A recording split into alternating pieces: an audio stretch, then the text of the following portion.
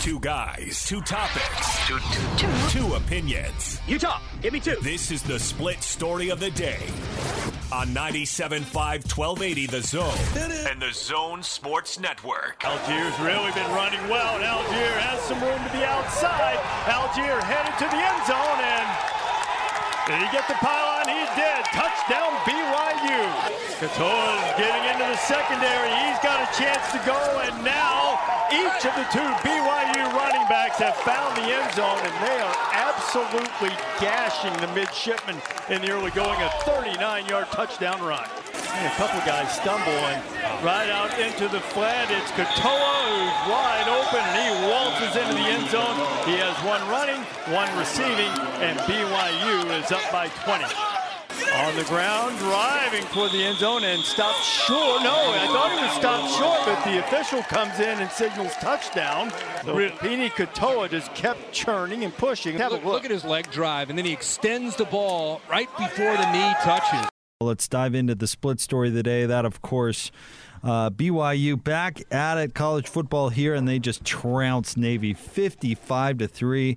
A dominant performance all the way across the board, Gordon. And if it weren't a Total Request Tuesday, I was going to suggest Simon and Garfunkel because your column had a certain theme today. Yes, it did. And, Jake, I got to give you credit because you predicted that this was going to happen. Now, you probably didn't think 55-3. No, I did not. But you said that BYU was going to be able to overpower them. So I have to give you credit because I was nowhere near as sure of that as you were. And you were right. I was surprised. I just sat there and I said, wow, I've never seen a Navy team get beat like that, ever. Well, we talked about it a little bit yesterday, service academies in general, but particularly Navy and Air Force don't get beat, don't get blown out all that often because they play hard, they're disciplined, and they hold the ball for a long, long time. But not when BYU won't let them stay on the field. I mean, Kairos Tonga, Gordon. I mean, which line do you want to start with? Because I truly thought that was the story. Offensive line and defensive line. But defensive line, you start with Tonga, and he totally takes away the dive play from the triple option all game long. Yeah. I mean, you're going to have a lot of success against that team. You just are. He was so good. Yeah, and we'll take them one at a time. But the defense, you look at what right from the first possession, on the first couple of plays, I thought, okay, wow, that's a pretty good indication. Can they do this consistently? And doggone if they didn't throughout. I mean, this is a BYU defense that was like a sieve on the ground last year. I mean, I think that their opponents averaged like 160, 170 yards a game. And it was remarkable to see them step up against what was the best running attack in the country last year. Now, they're missing their star quarterback, but you just figured that it's one of those deals where they just plug in the next guy and they go from there. And BYU's defense was having none of it. Everybody was not only doing what you just described, but everybody was staying with their assignment, and there were no gaps that were created along that defense. And they just absolutely stoned Navy. Navy could do nothing. Yeah, the linebackers played really well, and that allowed BYU to have the ball. And look what happened when BYU got the ball. They scored pretty much every time. In one way, shape, or form, they were so good. And I want to give Tyler Allgeier and Lupini Katoa a lot of credit. They played really, really well. But Gordon, my goodness, that line just dominated. Of course they ran for 300 yards. I mean, why wouldn't you? That was one of those. And Zach Wilson played well, too, and we'll get to his performance. But that was one of those things where they just, if you can't stop the run, not only are you going to lose, but the other team's not really going to stop running. Well, Jeff Grimes, I remember sitting in his office. This was years and years ago when he was the offensive line coach down there. And he was talking about his philosophies on how to get that job done properly. And last year we thought BYU was going to have a terrific offensive line, and they were okay. They were pretty good at times. But I don't remember that offensive line looking like that prior to last night. I mean, they just dominated. They look like, I mean, they average what, 6'6", 310 pounds or something like that along that front? And they absolutely eclipsed Navy's defensive front, which it was not bad. Last year they were pretty good in stopping the run, and BYU just steamrolled them, man. Just went right over them. And you said you want to give those running backs back some credit, but the offensive line was opening those holes the way they were. I want to give them both credit because that touchdown run that Tyler Algier hit when he scored, what was it, 34 yards or something like that? When he went left and then blew through that hole, I mean, I was really surprised at how quickly he hit that hole. And it wasn't one of those things where it's just a parting of the Red Sea. He kind of had to go at an angle, and I thought it was a very deft run on his part. The offensive line did its job, but he blew through there. He exploded through there. He's better than I remembered him being. But that offensive line, those guys were all about the business. Yeah, they're going to make everybody look really, really good. BYU is going to put up a ton of yards this year in their 8 games that they're going to play. I believe that. As long as everybody stays healthy, and again, we're knocking on wood because that makes a big-time difference. But with that O-line, they're going to make everybody else look really, really good. And Navy, now, I'm glad we didn't start with this because I know there are a lot of Ute fans, and the rivalry Twitter has been randomly ugly over the last 24 hours.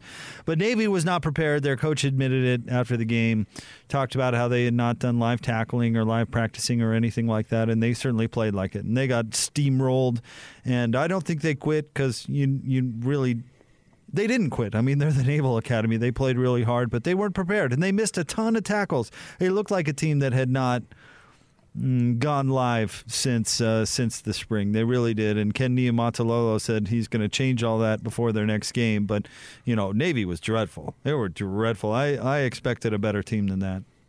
Yeah, they've got 2 weeks before. I think it's a Tulane they get next. And they're going to have to change up the way they're doing their business. But, look, it's a lot easier to miss tackles when you're getting absolutely destroyed in the trenches. And BYU just absolutely manhandled them. Even if you discount the missed tackles, I don't know how anybody couldn't be impressed with what they saw at BYU last night. I don't care if you're a rival or whatever. When Utah plays well, we say it. When BYU plays well, we should say it too, and we do.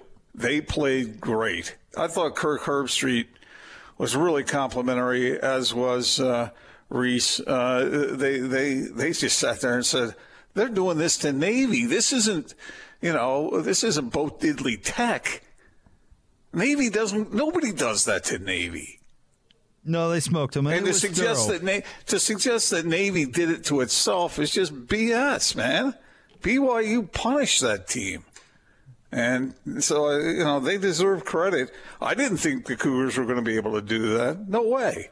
Well, now they did it, and so I'm gonna give them all the credit in the world. I'm not going to say, I got an email from a guy who said, yeah, that's like playing Southern Utah or something because they didn't practice. And come on. No, it's not. I mean, you just can't. And it doesn't matter because BYU took them apart. I mean, absolutely took them apart. I mean, it was a complete performance, very few complaints, and BYU is ready to play. Now, here's an observation, Gordon, but I've got a point where I'm going with this. But how much do you love hearing the sideline chatter on the broadcast? That is so cool. Yeah, I like it. It is so cool. But the first play that happened where Navy had the ball and BYU stuffed the run right up the middle, and you heard the response from the sideline, I thought to myself, BYU is here to play. Yeah. And that was a team you could tell has been practicing for a long, long time. And they were letting out some energy because they were playing somebody else. And that very first play where they stuffed that run, came up excited, and you heard the rumble from the sideline. And I just thought to myself, all right, BYU is here. They're here to play. They're going to play hard. And they just thoroughly mopped the floor with Navy. But anyway, hearing the sideline, hearing that banter and them yelling out the run and the pass and all that, especially against a team like Navy, that was really cool, I thought. Yeah, they were into it, and I've heard that during scrimmages before, but it was kind of cool to hear that. Obviously, you missed the crowd, but yeah, I do enjoy that aspect to it. Before I say what I'm going to say, let me give you some numbers on this game, and I know you've already reviewed all this. First downs, BYU 28, Navy 7. Rushing yards, BYU 301, Navy 119. It's a team that averaged 360-some yards a game last year. Total yards, what was that, 580 to 149. I mean, this is – BYU averaged like 7 yards per carry. I mean, and what was it passing-wise? It was like 17 or 19 yards or something per completion. It was just mind-numbing stuff that I never would have expected. Now, the question that I bring up is, what does it all mean? I mean, is BYU really as good as they looked last night?